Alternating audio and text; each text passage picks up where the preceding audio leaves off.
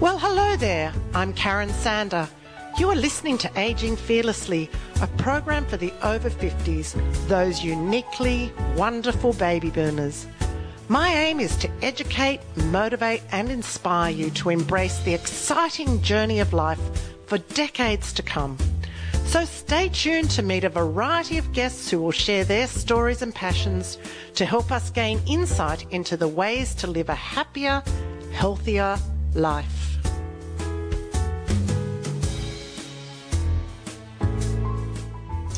Welcome to the Aging Fearlessly show. I'm Karen Sander.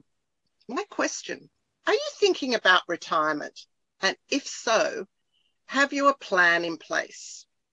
I know I've been encouraged to plan my financial retirement, and I've been working on it for decades, and I hope you have too. There's so much more to retiring other than your finances. So I'm going to ask you again, have you been planning for your retirement? What are you going to do with the extra hours you have every week, the hours you currently spend at work?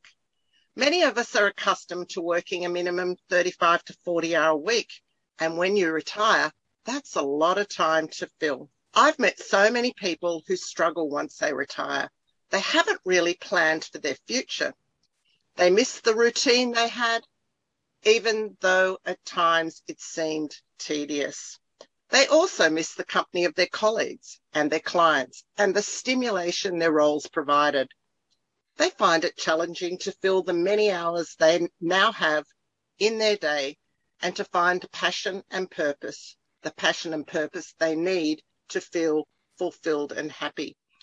Some people have discussed feeling depressed, anxious, and completely out of sorts. They really are lost souls. Today's guest is Andy Robin. He's an author, speaker, retirement revolutionist and consultant at the Tapas Life. And he's here to share a wealth of knowledge on planning for retirement and getting started again after your career ends. Welcome, Andy. Why, thank you, Karen. I'm delighted to be included here. I'm thrilled that I've been introduced to you. So tell us a little bit about you. Me? Well, I'm born in Chicago in the U.S., and my dad was an entrepreneur, moved the family to Mexico City when I was 7. Nobody in the family spoke any Spanish. We had no relatives. When I got to be the age he was when he did that, I just rolled my eyes and said, wow. That's an amazing gamble to take. Very brave move, isn't it? Yeah. So I grew up there and eventually went to college in the U.S. and got a master's in business in the U.S. And had a long career in the computer industry and then the semiconductor industry, microchips. And that was all good. But my wife and I agreed before we got married that we each wanted our careers, which were both going well, and we each wanted to be at-home caregivers of children. And so when we were ready to have children, she quit her job to raise little guys because we decided I might have a difficult time breastfeeding them. Yeah, okay. Yes. Impeccable logic, huh, Karen? And, absolutely. And we were in a swap roles. I was going to quit my big job, and she was going to go back to work when they were something like 6 and 8 or 7 and 9. But she discovered an entirely new career. So she, while the kids were small, got a master's and PhD in interpersonal stuff. And also we were waiting for some stock options I had to vest. And finally made the swap when the kids were 13 and 15. So you had some time still working. That swap didn't have a chance to happen, and you become the house parent. That's correct. Indeed, my last 7 years at work, I was so done with it. Yeah. I was just being a mercenary to put, food on the table and save up for retirement and kids' education. But eventually we made the swap, and one Friday afternoon, I went from executive at a big company to house dad. And how did that feel? It was great not to go back to the office, although it took my brain a few months to realize that it wasn't just a little bit of a vacation. So probably some of the things that I was just mentioning about Oh, not yeah. having your colleagues there, the banter every day, Yep. and your clients. I think that's some of the things that can be overlooked Oh, when yeah. we walk away from work. Yeah, when you did your prologue there, I mean, you were singing my song. The thing you didn't mention is that, yeah, then people have the opportunity to do that these days if they're in decent health at retirement for another 20 or 30 years. Yeah, yeah, So you don't have to just fill that time for a few months.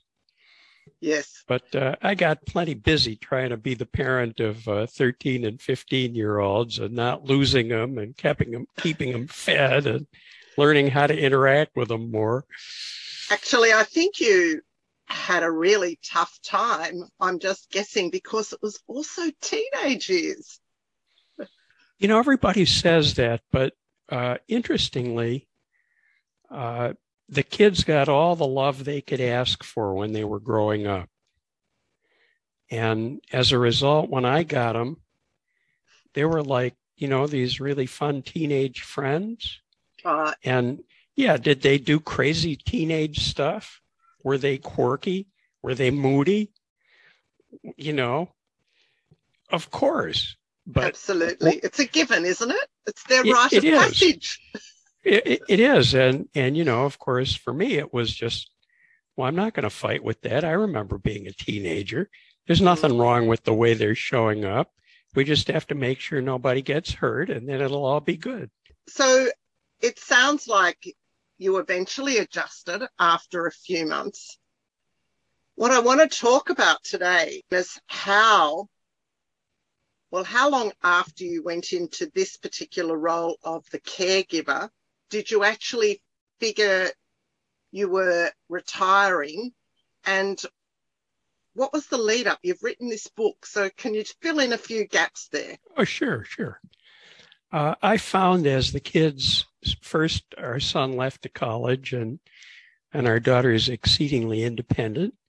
And, I found myself mostly at home alone. My wife was off doing a lot of work for a lot of different places. And so I gradually started trying to build a life. Mm-hmm. And it actually was just a lot of trial and error. It took me about 4 years to finally have a life that I pretty much enjoyed. And then it felt still a little hollow, Karen. Mm-hmm. And I realized I was missing something meaningful. Mm-hmm. I was just being a consumer of resources. And instead, I needed to do something meaningful, which usually means doing something selflessly that benefits someone else. And that's when I came upon coaching and did about 300 hours of training to become a life coach Mm-hmm. and a little bit of executive coaching, although I like the life coaching better. Yeah.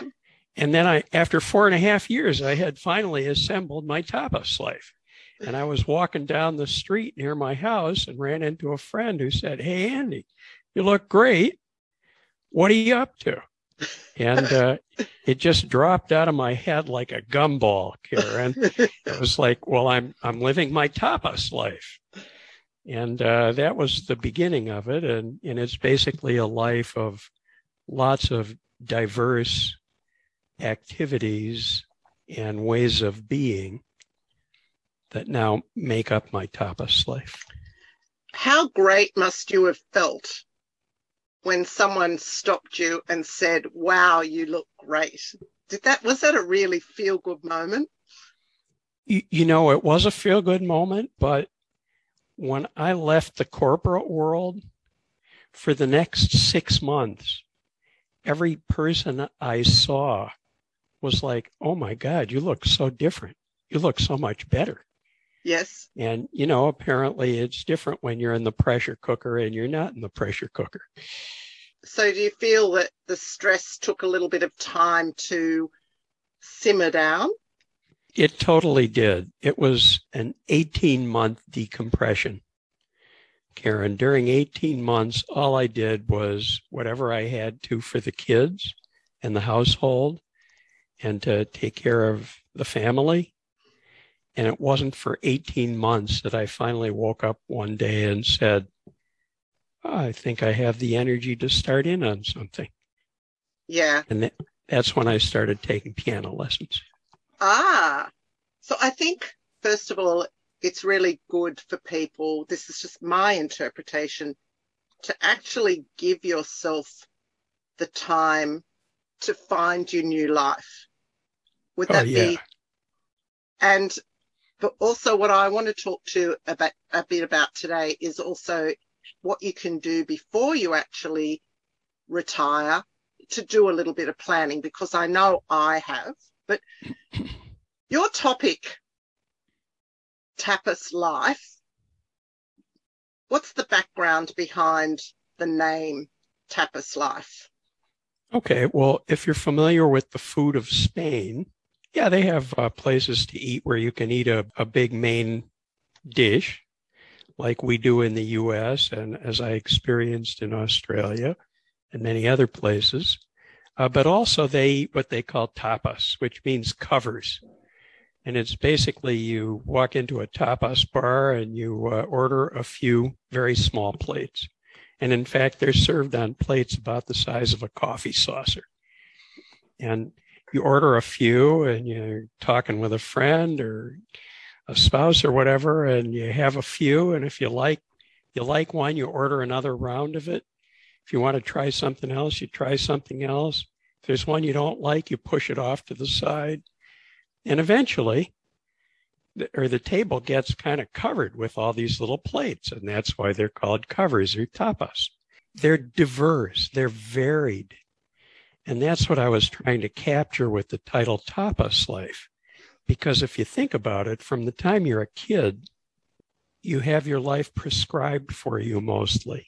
Your parents have you go to school. Maybe then you choose to get advanced education yourself.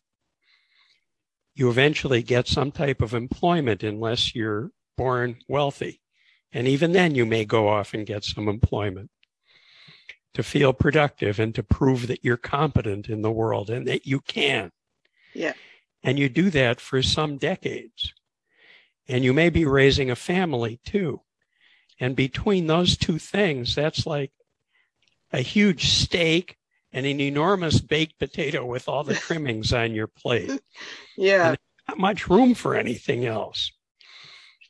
And now at this time after your long career, I won't really call it retirement because retirement comes from the word retire, which is from the Latin, which means to be taken out of service. I've never looked at the word retirement. There you go. I've had a lesson today. So I don't like to think of myself as being taken out of service. I like to think of myself instead of adopting a new phase of life where I can have a lot of tasty dishes instead of just a big steak and a big baked potato. I agree. I like how you're explaining that having that variety in your life is a really wonderful experience, a really wonderful thing to add into your next phase in life. Let's not call it retirement. We're not being taken out of life, but yes, in that next phase. So what are some of the things that you yourself have added in your tapas life? Well, my book prescribes an order to things, which I learned the hard way. It's a step-by-step book. And if you do it in order, it makes things a lot easier. So the very first thing you have to do, you addressed in your prologue, Karen, you need to put in a little bit of structure. Yeah. Because otherwise, you may spend some weeks or some months where you have a lot going on, or if it's not COVID, you're busy doing some of the traveling you've always wanted to do, things like that. But eventually you'll arrive at a point where you wake up in the morning and you're just in bed and you don't seem to have any reason to get out of bed. And that may be liberating for a bit, but after a while you get to feeling adrift You get to Yes. feeling untethered. You get to wondering what's the point, and you can get kind of depressed. Yeah, it's very mentally not a good place to be, is it? Your No, it's a, mental health, that's one of the really important things to look after in your next phase of life. it totally is. And so you put in a little bit of structure, and some people like a lot. One CFO who I interviewed, I love this, said that he averages 3 activities a day that are scheduled. Now, who keeps track of that but a CFO, right? He's one of those, if you look at the Herman brain dominance, he'd probably be in the blue, the accountant type, lots of factor detail. Of course, of course. But, I'm not a ton of structure person, but I have found that I like to get up. I like to check the weather and check email. I like to then get some breakfast, maybe read a little bit of news, see what's going on, take a shower and get dressed. And now I've started my day. And during my week, I have to do the laundry every other week. I water the orchids every other week. I like to go to lunch with a friend, maybe a couple of times a week. So I've organized that. I like to go do exercise on the machines a couple of times a week, not because I'm going to be a big he-man, but so that my brain and my body remain connected and I have some flexibility and can age gracefully. And, I like to go on some date nights with my wife. We try to organize to have a meal together at least a few days a week. Important. So there's a little bit of structure. It's not a ton, but it's the right amount for me. And then after that, you mentioned piano. So you have taken up piano. Did you play as a child? I had a tragic story as a child. My parents gave me piano lessons when I was 8, and about 3 weeks in loving it, the piano teacher hit me with a ruler. Oh, You made a mistake, and I'm going to hit you with the ruler. And I quit. And unfortunately, my parents said that was the end of piano lessons instead of finding me a different teacher who wasn't an idiot. And yeah. so I sometimes dabbled because there was a piano at home over the years, but really couldn't do anything and was terrible. And it would take me months to work on a line or two of music. But yeah, I took it up at 52. I've now been playing for 17 years. I play about an hour and a half a day. But it's unstructured. I do it when I feel like it, not at a particular time. So it's something that you enjoy just to relax, bit of creativity. I think those things are so important that you have something that you really enjoy doing. Yes, indeed. It was my chapter called Start Doing Something You Love. Mm-hmm. And it actually grew from there beyond that. Because it turns out I'm a very logical guy. I'm very rooted in my left brain. Mm-hmm. But when I sit at the piano, Karen, it goes straight into my emotional center. And that's very important. Feels great. And it turns into my flow activity, which is the thing where after an hour and a half, it feels like 10 minutes went by. Amazing. There's another factor to this too, or a fact. Music, languages, and dancing are all very, very important for the brain as you age. They actually open up a lot of new neural pathways. If you take up one of these activities and you haven't done it before, it's one of the best things you can do. It totally is, and I won't lie. When I started those lessons, the piano teacher she had at the time about 70 kid students and about a dozen adult students. and she would have the adults get together at her house and play a recital 5 times a year. Only for ourselves. No one else was invited. Yes. And boy, for the first 3 or 4 years at those recitals, my hands would shake almost uncontrollably. I almost couldn't play. Oh, unbelievable.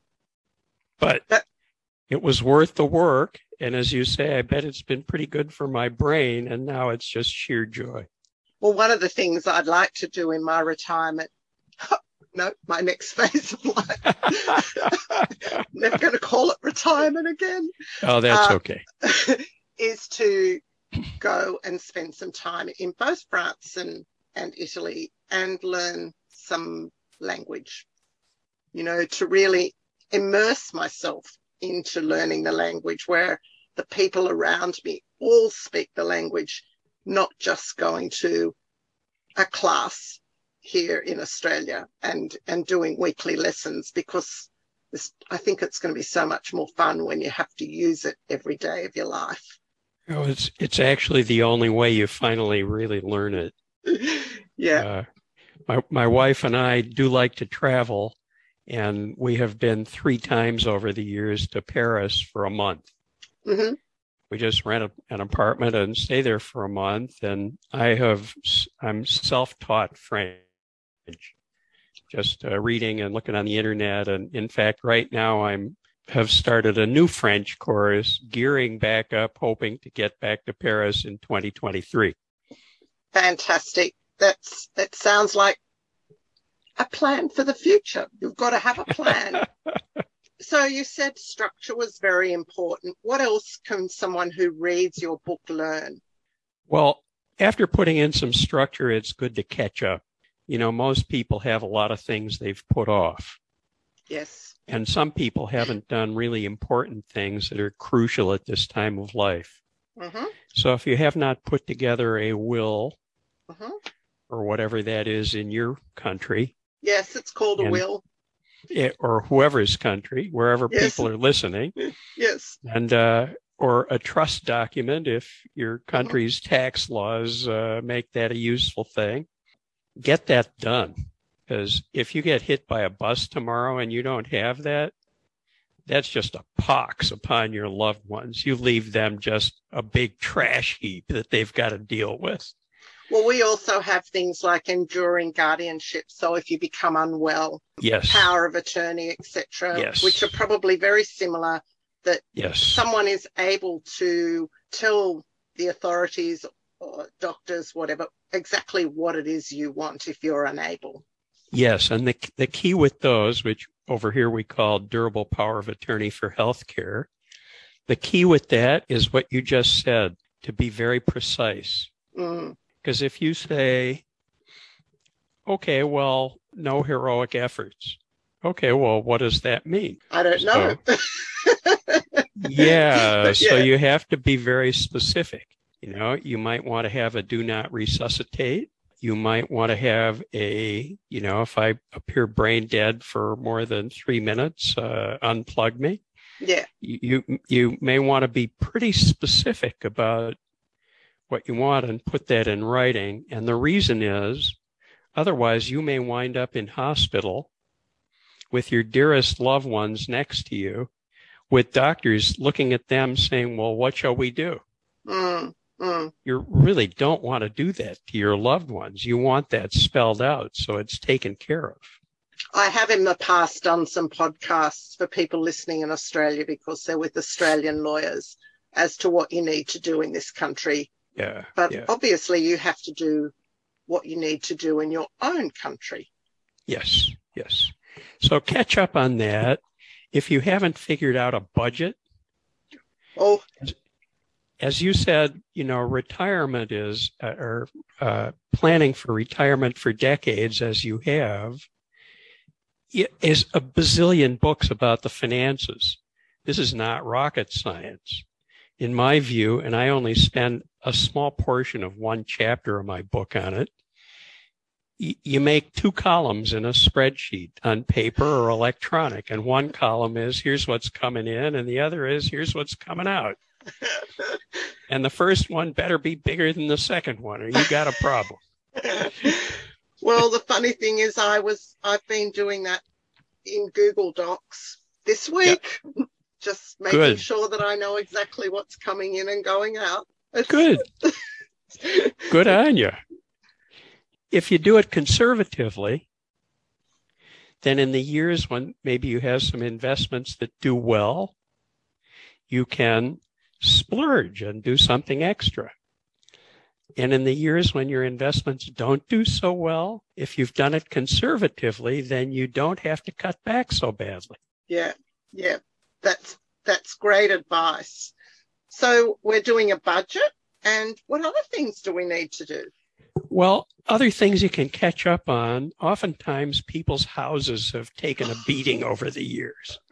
Oh, yes. You may want a nice new coat of paint.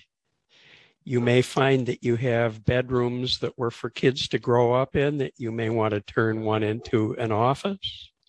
You may want to turn one into an art studio. Mm-hmm. You Great may idea. want to, turn one into a library where you can sit and enjoy music or something. You may be one of those people. I don't know if you have them in Oz. We have many of them here in the U.S. where people have garages that have not seen a car in decades. Instead, they're full of mountains of stuff that hasn't been used in decades. Oh. And boy, I will tell you, if you take the time to give that stuff to charity, you'll be helping many others and you'll be taking a huge load off your shoulders. It does feel really good to be able to give those sorts of things away. You make me laugh then when you were saying that, because all of that, most of my friends who've been in lockdown in COVID have their houses are immaculate. They've cleaned out their wardrobes. They've just done so much to their houses. But as I explained to you before this podcast, I haven't been home in Sydney for one lockdown. So I have to go back to all of that. And just before I came away, I started working on my garage. So everything is in piles in the middle of the garage, and there's no room for the car when I go home. So I have my work cut out for me. It will feel so good when it's complete and thinning out closets and drawers. And there's a further upside. Yes. If you do that, then you don't cause your widow or widower's spouse to have to do it, and you don't cause your children to have to do it. And for extra credit, for bonus points, after a while, start asking your children, what things around the house do you want? Mm-hmm. And you don't have to give it to them now if you're still enjoying it, but you can find out if there are overlaps where different kids want the same thing, and then you can work through that in advance so that it's settled. And you can find out, as most people do, their kids don't really want anything or they want very little. Oh, there's a story of a guy that went into where I live, and his mother lived in a unit where I live. And when she died, he just threw it all, her photos, everything onto the pavement, her jewelry, everything, no valuation on it, whatever. And we were like, what on earth? And there was, I think, some quite expensive jewelry he threw away. Oh, my goodness. Can I add one thing there? The photos, because if you are anything like me, we used to put all our photos from our travel in albums. Yeah. And there's some really good apps around now for scanning those old albums. Like you hold your camera over the page. Yep. Yep. One of them, it's called PhotoMine, but it's a brilliant little app for scanning everything to the cloud. And then you can work through, what do I really want? And absolutely. Those books take up a garage. They do. They do. And some people aren't as organized as you, Karen. Some people just have boxes of photos. Oh, gosh. And then you can, pay a few $100s, and there are services. You you mail that box to them, and you do it by some safe way so they don't all get lost. And they scan them all, and they send you back a little memory chip, with everything there. Yeah, it's yeah, there's so many things that you can do when you just have a good look around your house. Yeah. So that's a great thing to do. And then from there, you really, in addition to starting something you love, you really have to pay attention to social connection and Mm, health. mm, If you imagine your life as being a line, mm-hmm. and Karen, it's going to go from where you are to death. Yes. Okay. And the death point we're going to hope is maybe 25, 30 years out there on the horizon. Yep. We can draw that line two ways. One way, it's a straight line that goes all the way out to the very end, and then finally you fall apart and die. Yes. Or we can draw that line as sort of an exponential decay curve. Yes. It just sort of goes down and down and down at an accelerating pace. Yep. And what that second curve does is it takes all your quality of life with it. Mm-hmm. Gradually, your life becomes more and more diminished. You become less and less capable of doing anything you like. You become more of a burden to yourself and those around you. Mm. And finally, you die kind of an impoverished, miserable Mm. death. Mm. And so that actually happens to be a choice. You can choose one or the other. Now, that's absent an unfortunate gene pool. If the last 17 generations of your family have all died of stroke when they're 70, then that's, unfortunate. But absent difficult genes or being cursed with difficult genes, it's a choice. And you make that choice by choosing social connection and choosing health. Mm. My one of my key little phrases is aging is inevitable. Growing Yeah. old is a choice. Yeah, quite And so. I agree. And look, I know some people do have unfortunate gene pools, but there's a lot you can do to help. It's never just accept it. There are things that you can do to improve your life and to improve your health. And going to see a doctor or the right physical or nutritionist or dietitian is a good option for those people. It totally is. And let me demystify this for a moment. On the social front, there's two things that can really benefit you greatly. One is make sure you get out of the house and see other people, or that you have other people to the house. If you're a religious person, get into some kind of group with your other peers. If you're an athlete, do whatever sport you like doing with others. If you're a travel person, try to travel with others. If you're a book person, get into a book group. If you're a piano guy like me, get into a piano group. Do something with others. It's about finding your tribe, your community. It is. And, the more of an introvert you are, the harder it is to force yourself, but do it. And you don't have to do it, 6 hours a day every day, but do it some.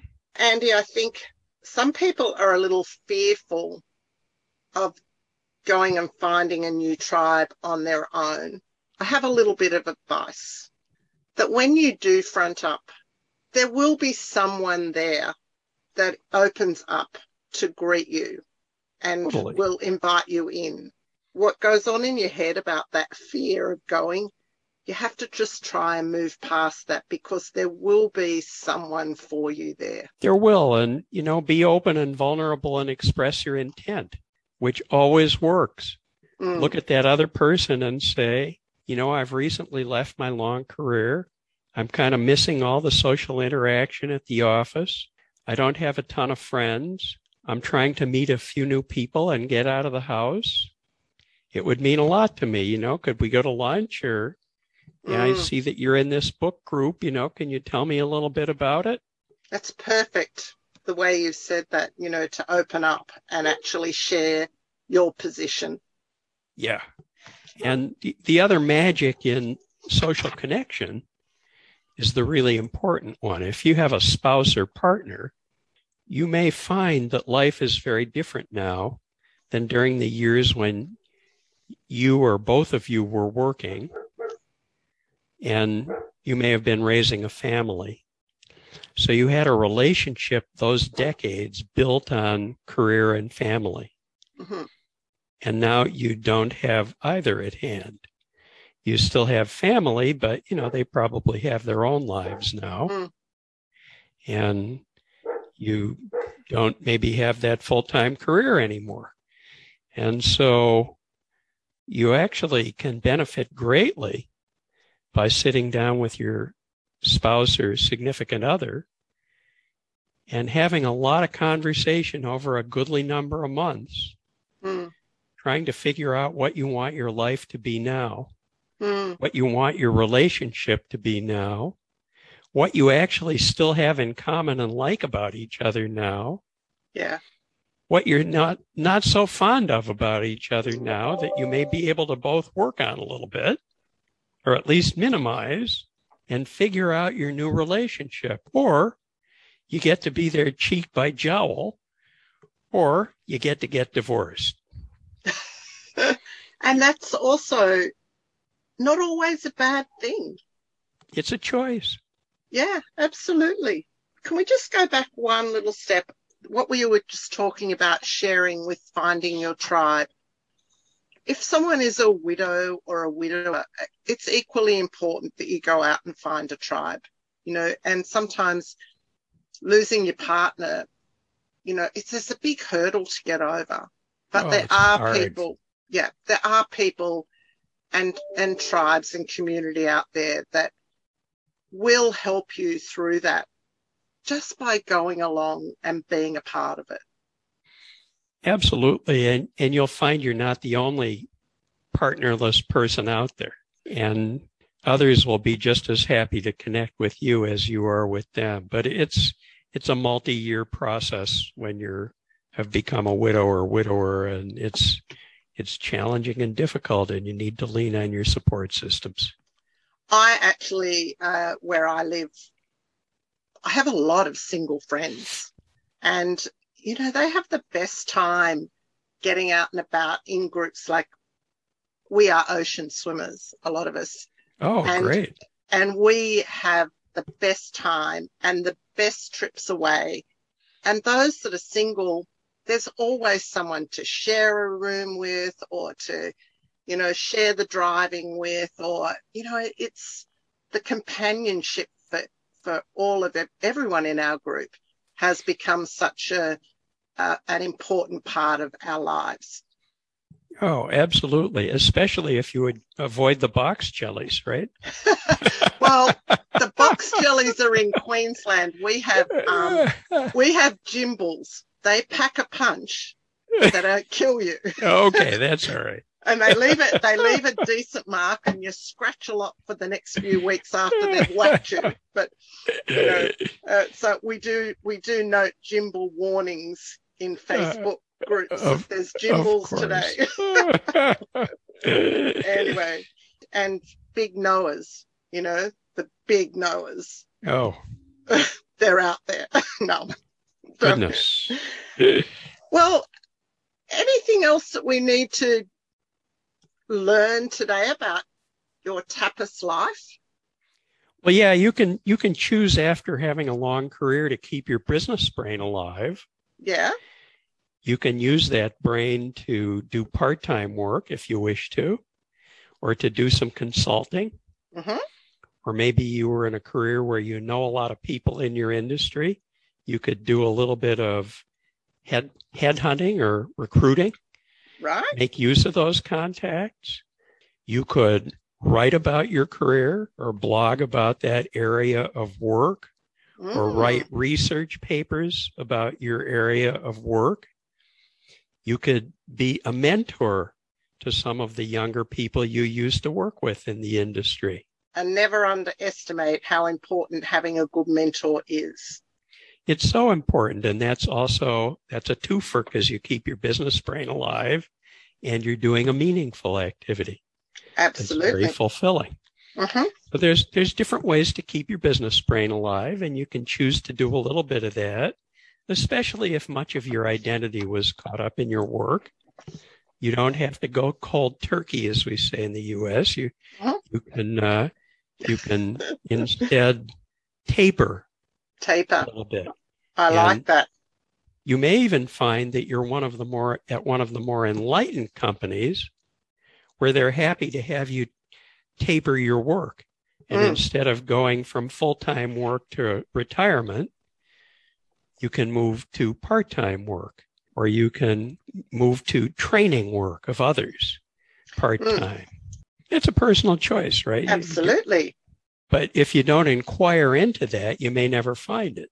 And you'll find some companies now have it in their policies they actually have it written in their policy there for you to read. From this age on, you're allowed to go to this amount of hours a week, which is fabulous. That's awesome. I don't see that here in the U.S., so that's great that more companies are doing that.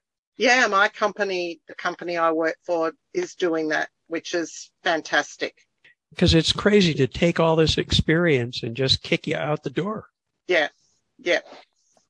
So keep your business brain alive is one. Another really cool thing you can do, in addition to doing something meaningful, which is usually volunteering or helping another, is after this whole life of doing, you can focus a little bit on how you're being. Well, what do you mean by that? You may find that you have things you do as a full-grown adult that resulted from defense mechanisms you put in place as a child in order to survive in your family, maybe with your siblings and your parents. And you may still be doing those behaviors, but if you take a look at yourself, you may decide that some of those behaviors are way out of date, and you'd really like to let some of them go. So in my case, I have a brother who's 6 years older than I am. To my eye, used a lot of energy telling me how stupid I was. And of course, it took me into my mid-20s to realize I was so stupid because he was an 8th grader and I was a 2nd grader, right? There was just stuff I did not know because he was 6 years older than I was. But he liked to use that to lord it over me and show me how stupid I was. And so for decades on into my 50s, whenever somebody would say something obvious to me, I would go right to that mechanism and say, I'm not stupid, I know that. Yeah. And finally, in my 50s, after coaching school, I started letting go of that. And now when somebody says something obvious, almost all the time, I say, oh, thank you. Yeah, there's little things like that we often don't even recognize in ourselves. And it is good to take a look, or to even ask someone that you're really close to, what are things you've noticed about me? And if it's someone that you really trust and you don't take personally, I think that's, you could do that. You really could. And for that other person, know that feedback is a gift, right? You're not hurting the person. You're telling them something that they'll find useful and helpful. Yeah. So you can do that. You can do things like be nicer to others now that you're not under the pressure of a career. And now that life has lightened your load a little bit. A bit of kindness. A bit of kindness. And you can go out of your way to show gratitude and to appreciate people more than maybe you had time and energy for. There's so many things to do and ways to be. And ways to be. Lifelong education. What are your thoughts on lifelong education? I'm all for it. There was a fellow named Peter Drucker who long ago wrote a book called Management. It was a big, thick tome, and it was kind of a handbook of corporate management. He was a guru of that stuff. And one thing he did starting in his 40s is every 2 years, he picked a new field that interested him and he immersed himself in it. Every 2 years for the rest of his life. He lived into his late 80s. Always learning. I did hear also about a fellow who in his 70s decided he wanted to study medicine. Why not? Yeah, why not? Who's going to stop you? So I read a ton of science. As I said, I'm working on French for about the third time. Keeps getting a little bit better. I'm always exploring new things. Right now, since we just moved to San Francisco from a suburb about 4 months ago, I'm exploring the city. I found a website called Atlas Obscura.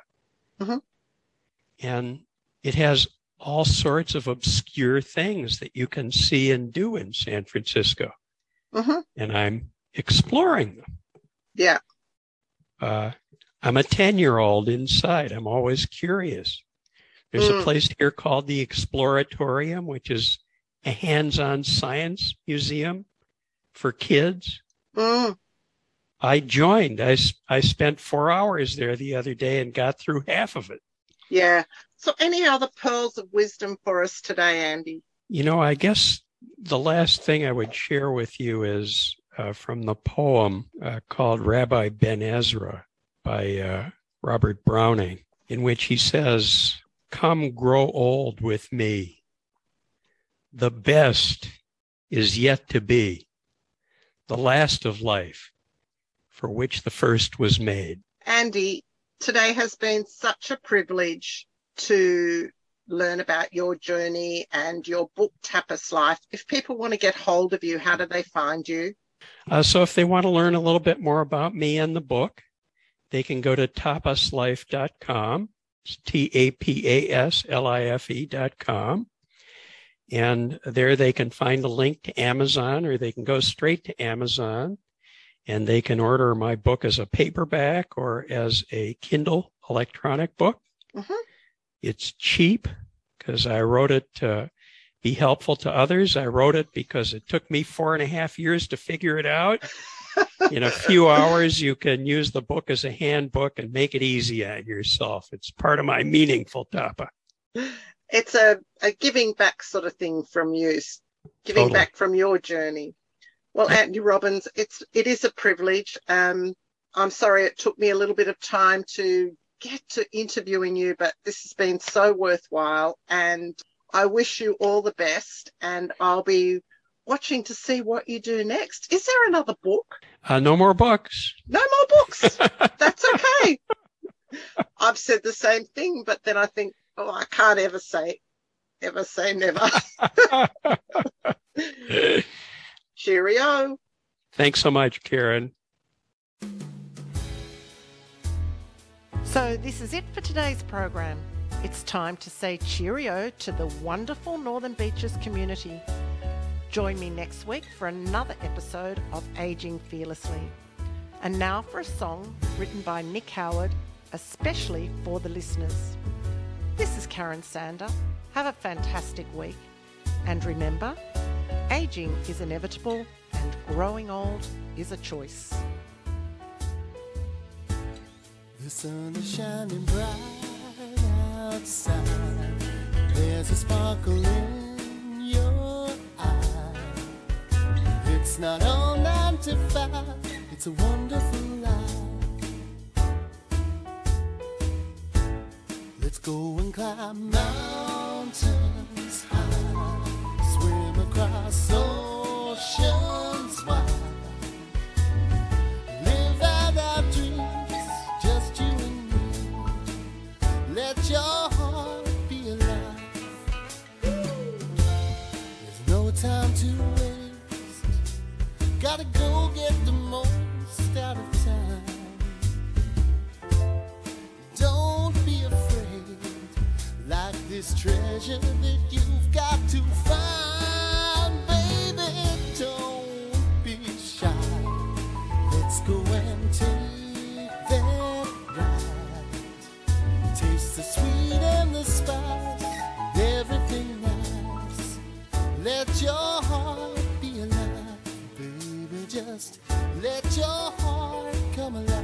honey, let your heart be alive.